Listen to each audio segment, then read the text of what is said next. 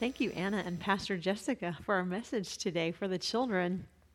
We're going to carry on now thinking about the message about God's unfailing grace in the world. I'm Pastor Wynn Stempfenagel, serving here as well at Bethany. And I want to first mention that there are 4 books in the Bible that are especially important for us in the Christian faith, those of us who claim Jesus as our Lord and Savior. And if you've already had your coffee this morning, or if you're a morning person, then you maybe have guessed that those 4 books are the Gospels: Matthew, Mark, Luke, and John. Those are books in the New Testament that without them, we would not have the understanding. I'm not sure that we really fully have the understanding, but we have this revelation. We have this divine telling that helps us to understand many of the words of the prophets of the Old Testament we're pointing to. And we also have this foundation, this grounding for us to receive the epistles, those letters in the New Testament, and to understand our lives today as followers of Christ that we call Christianity. If you're a Christian and you have a favorite verse or passage from the Bible, we have to understand that special word for us through the filter of Jesus Christ. Anything that we know from the Bible, we have to know through the birth, life, death, and resurrection of Jesus. God, who was in the beginning with creation, that God then who poured himself out into the world as a man in his full limitations, who did everything in the world out of his love for the well-being and the well-doing of humanity. God who gave up the life he lived in this world as Jesus so that our lives would be saved and we would be raised up with him in the resurrection promise. You have to read these 4 books, study them, make them a part of your language and your thinking and your acting. The very reality of Jesus is grace in action in human ways and ways that we are called to live as Christians. Let's begin with a word of prayer before we turn to the Gospel of Matthew. Word of God, in beginning you breathed creation into being. In humanity you spoke how to live. In dying, your words offered forgiveness for our sinful failures. In resurrection, speak, word of God, once more to us of life in you and equipped by your Holy Spirit. And may our ears hear, our minds understand, and our lives changed. Our reading begins with Matthew 28, verses 16 through 20. Now the 11 disciples went to Galilee, to the mountain to which Jesus had directed them. When they saw him, they worshipped him, but some doubted. And Jesus came and said to them, "All authority in heaven and on earth has been given to me. Go therefore and make disciples of all nations, baptizing them in the name of the Father and of the Son and of the Holy Spirit, and teaching them to obey everything that I have commanded you. And remember, I am with you always to the end of the age." This word from the Gospel of Matthew, known as the Great Commission, it sets a pattern for us about how we are to go, for what our lives, the lives of disciples across the centuries, will look like. If you can picture Jesus in action, you might see this Middle Eastern carpenter who turned into a rabbi for many. And what that looked like was healing and teaching. It looked like forgiving and feeding or giving water. It looked like welcoming. It looked like loving the enemy and being with people of despised lineage. Jesus did and taught many things that we refer to as acts of mercy. And here we'll observe as God's grace in action. As we've studied God's unfailing grace in the Christian story and in the Methodist story for a few weeks now here at Bethany. If you're just joining us this spring, you can go to our Facebook page or through our website's worship page to look back and visit those old sermons on God's unfailing grace that we've already covered. Grace in action, as revealed in Jesus' life, wasn't just about acts of mercy. It also included rejecting economic corruption in the worshiping community. Many of us really enjoy that shocking turn of events where Jesus was visiting the temple and he flipped over the money changer's table, literally overturning this great tradition in the faith that the people followed. In God's grace, he called out bad leadership in his community, both faith leaders and secular leaders. He even spoke of the temple itself, this most sacred place for his Jewish family, for the Jewish people, this temple being torn down, just a building, temporary and replaceable. And those closest to him were even chastised by Jesus, whom they held most dear, as they struggled to gain a bigger picture, to see the world from God's perspective and to view it in a kingdom of heaven way, rather than in their own limited, selfish, worldly ways. I'm thinking of those harsh words that Jesus spoke to Peter, "Get behind me, Satan," when Peter was less about God's will for Jesus' life and more about wanting things to go his own way. And Jesus called him out on that in grace. On occasion, grace in action was a call to action for other people. Like the time when the disciples wanted to demand that Jesus turn away people who were in need, and Jesus would have nothing to do with it. Jesus demanded that they feed the people. He would not reject those who came to him in need. Jesus expected his followers to teach, to heal, to cast out demons, to restore life to the dead and dying. As God made flesh in Jesus, grace was unfailing and abundant. And it was sometimes tough love and tougher calls to ministry. This great commission that Jesus lays out for us begins a centuries-old pattern of life and faith. And if you're at home, you can pull up this Matthew 28 passage. It's 16 through 20 on your phone, or you can open up your Bible to follow along and see if you can find this pattern that we learn about there. Meet, receive, go, and share. We encounter the risen Lord when we meet together as a church body. We worship him, sometimes well, and giving God glory, sometimes doubtfully when we flounder in our faith. At our best in that meeting, we open ourselves to receive all that Christ wants to give into our lives. Through his words in the Gospels, or the whole word that is Christ in Scripture, we receive Christ in the spiritual gifts given to us.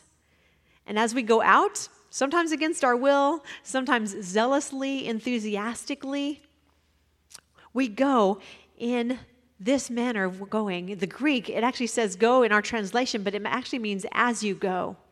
However it is we are being about the business of life, whether that is being on a special mission trip specifically, or just going about on a trip to the grocery store, if you're really brave, going out to eat now, to a restaurant, however it is, as you go, even if that's going on social media, which might be the most difficult and most challenging, we're to engage in our life with others in sharing Christ and giving all that Christ has given to us to offer to the world. We're to abide by his commandments so that not only when we're intentionally teaching about Jesus, but also in our behavior, always modeling and revealing the life of discipleship as an invitation to others to join us in such a life. And I don't always do that well, but I'm fortunate enough to have people who love me and will call me out on that sometimes. I found that it helps to ask yourself the question before you act.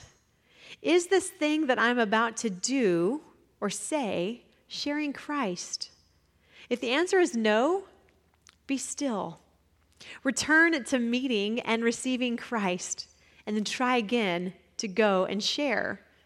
That's the path laid out for us in this Matthew 28 passage, the one that we see over and over again as we look at history of the followers of the way. That is Christ's way in the world. This way began and grew a worldwide church out of it. Just a couple of weeks ago, we celebrated the birth of the church at Pentecost and its tongues of fire story. And I don't know if celebrate is the right word. This time this year heralded a particularly painful season. And I, with many of you, grieved that day. I spent the day allowing myself to mourn in a week when our nation's systemic racism was shown at its ugliest on video, with a murder and then followed by many acts of violence and destruction throughout our whole country and seen around the world. I allowed myself to grieve, and grief and anger while places and neighborhoods were literally on fire. I devoted Pentecost to acknowledge the pain of division, to lament the sense of otherness and strangeness, to admit the seemingly impossible task that Jesus has given us to love our neighbors. But I love the Holy Spirit, And that's exactly why I celebrate Pentecost and the divine truth about what can be accomplished when we receive the Holy Spirit into our lives and live as the people received it that first time. Imagine this gathering. This is the story from Acts of a people from different lands, an international meeting, different races and cultures and languages, a setting that is perfect for misunderstanding and suspicion, for self-segregation and enmity. Pastor Tom and the story in Acts reminds us that witnesses thought that the people were drunk. And that's a perfectly logical conclusion because the people were united, which by any worldly standards is not normal behavior.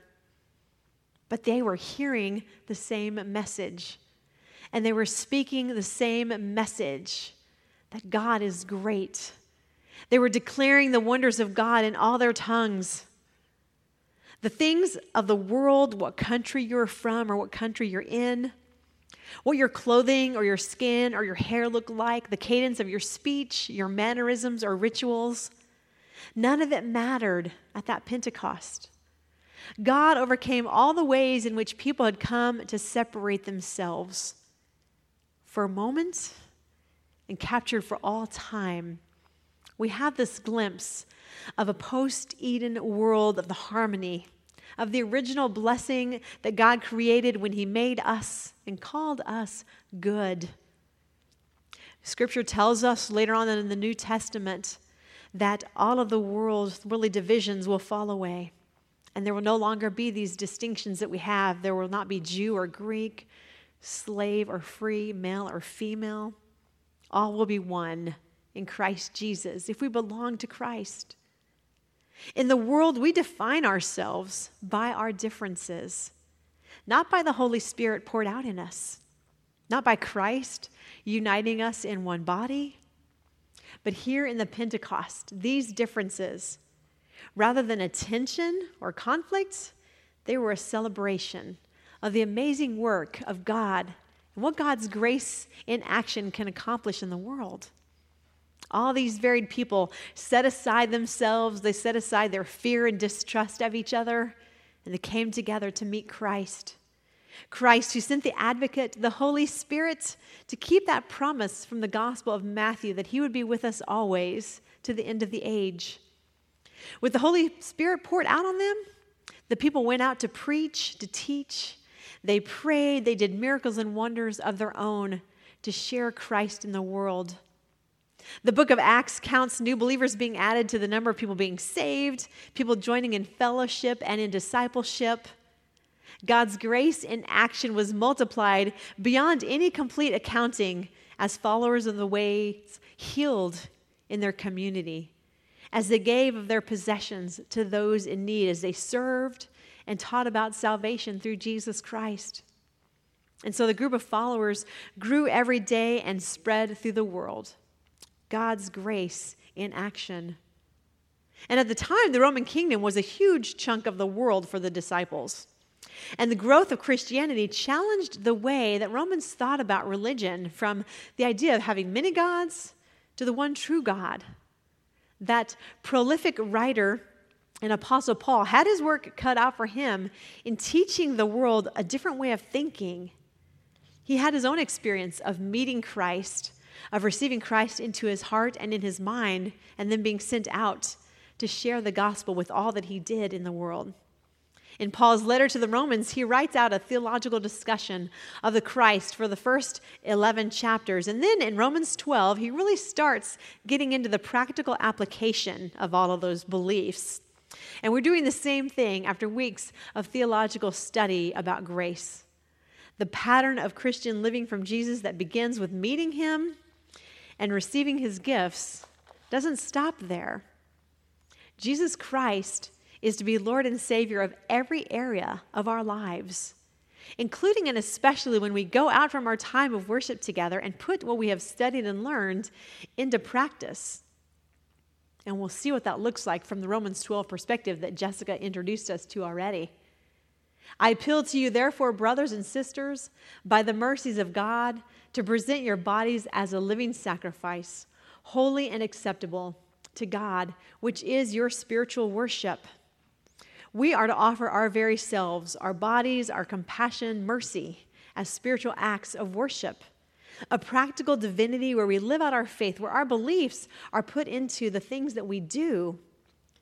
Do not be conformed to this world, but be transformed by the renewing of your minds, so that you may discern what is the will of God, what is good and acceptable and perfect.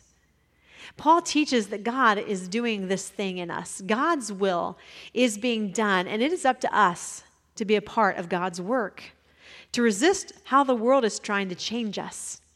We're not being made new here exactly. We're being renewed to what we've already been created to be, children of God, abiding by his will, aligned with him, to be a part of God's great work in the world and not what the world is doing to us in it.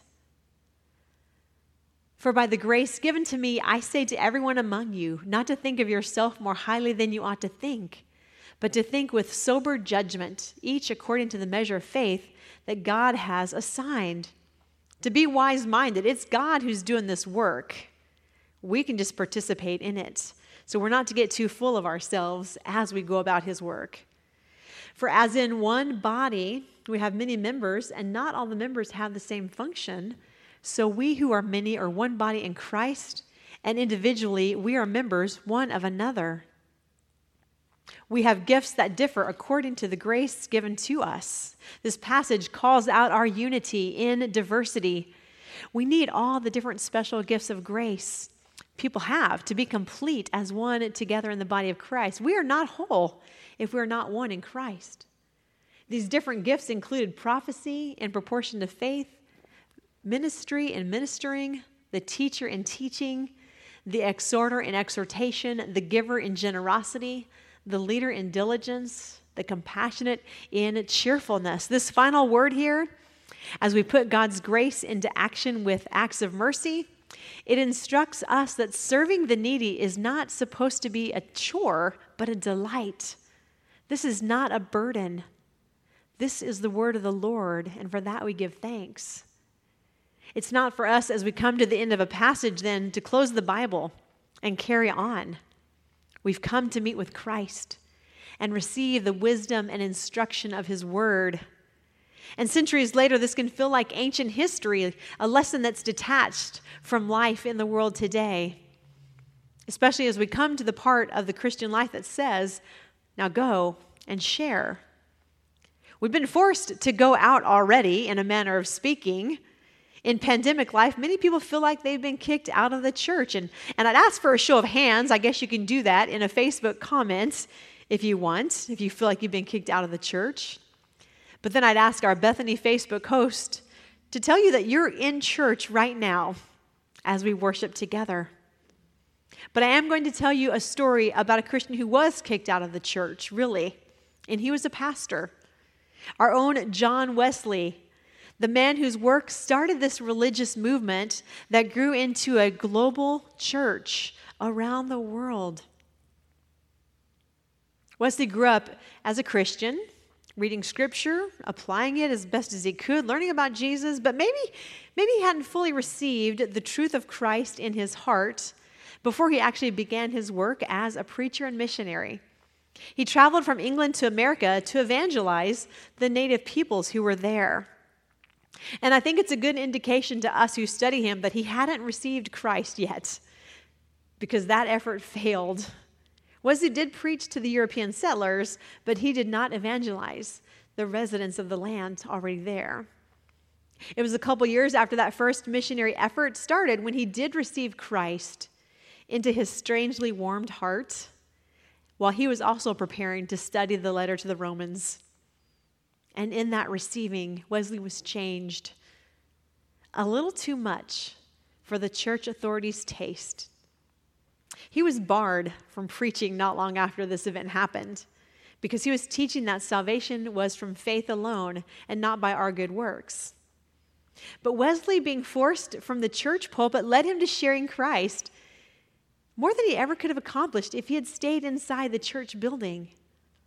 He was sent out, but he kept on preaching. He preached in open fields. He preached in town squares. And there's a great legendary story that he even preached on top of his father's grave.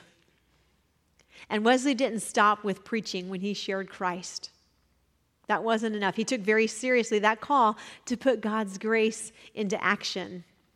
Wesley created new chapels. He appointed lay preachers to go out. He thought the importance for everyone to learn how to read and write.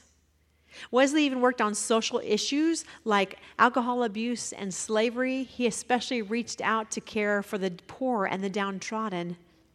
He advocated for human rights, for prison reform, labor justice, and the humane treatment of animals. Wesley even set out to address our medical care issues with his own easy and natural method of curing most diseases. Now, people who are listening to this sermon, I think he was overstepping a little bit here. Heed your doctor, not your pastor, for your extensive medical care. Wesley was not thwarted by boundaries. He lived by the principle that all the world was his parish, and ultimately he even ordained 2 pastors to America, though he was not authorized to do that. And the blossoming of the Methodist Church happened. When he died, Wesley had 294 preachers, 71,668 British members, 19 missionaries, and 43,265 American members with 198 preachers. Today, Methodists number about 30 million worldwide, or depending on the source you find, 40 to 80 million. What in the world, or our particular microcosm of it, are we doing to share our faith since we've had to go, since we've been kicked out of church? How are we bearing the unfailing grace of God in our lives beyond the walls that are around me right now? What will your legacy of sharing Christ be now that you have gone out? A Wesleyan understanding of grace is one that does not limit our concern only to the teaching of the salvation of souls, but it's a call to action for the full transformation of the world's cultures. Doing what John Wesley did, what Jesus did, and addressing social issues such as justice and poverty. John Wesley's legacy of teaching and ministry led us to establish a social creed to continue to carry on this kind of work. In 1908, specifically to denounce child labor and sweatshop working conditions. That creed has expanded over the decades into our social principles to follow, outlining our theological understanding from Scripture and our ministerial calls to address our contemporary social issues that we face today.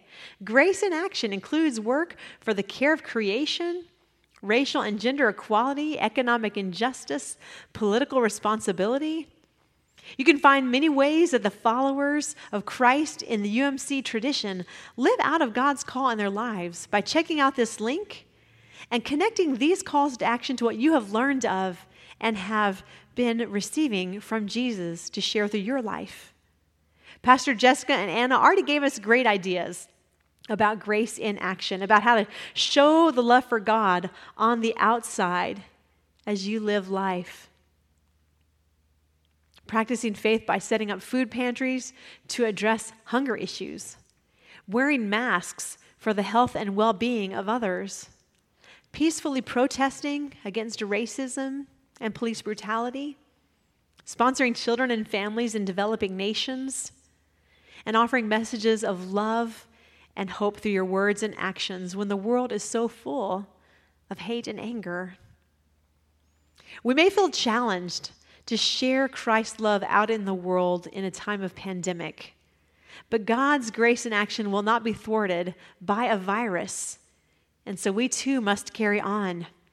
We're still feeding the hungry. We're helping people access medical care. We're doing front yard care visits. Find your call to share God's grace in action through your life. You can start at Bethany's website. At this link, there is ministry to be done right away. There is ministry to prepare for, but look for opportunities for you to serve as well. The call to bear grace into the world, it feels especially loud in these needful times. We may feel even more challenged to share Christ's love out in the world and in a time of civil unrest that we are in. Brothers and sisters, if you're feeling overwhelmed, be with us. Be with us in seeking God and seeking understanding in racial relations. Visit our Stay Connected page. You'll see that link at the end of the service. You saw it at the beginning of the service. You can learn how to join the conversation with author and Youth Leadership Conference founder Darius Petway and our own Kevin Gorley. That conversation that will be on June 20th. There is grace in listening and education. There is grace in protesting racism by word and march and boycott. There is grace in stopping a friend or colleague who speaks or posts words of hate or who lash out in anger in destructive ways. God's unfailing grace, that grace in action, is not merely an interesting study that we're doing. It's not a series of lessons on Methodist theology. It is God acting in the world, stirring us up to act in response as well, to bear Christ in the world as faithful followers of Jesus, as doers of his word and his way. It's often not easy. It often goes against our worldly inclinations. But remember Jesus' parting word for us after the lesson we received in the Gospel of Matthew. We're taught to meet him, to receive his gifts. We're taught of his commission for us to go and share obediently everything that we ourselves have learned so that others may too receive that invitation. But his message ended there, that he would be with us always to the end of the age. Let us pray. Holy God, help us to see ourselves in our own need and understand that that is our need for you. Guide us, Lord, so that our feet may take us to meet with you, to spend time with you in your word and in prayer.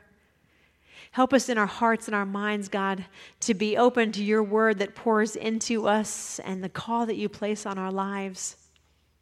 We pray, Lord, for your courage to go out in faith and for your strength to share your love, your mercy, your forgiveness and healing, to share your grace in action in all of your ways through the ways you will send us. We pray this in your holy name. Amen.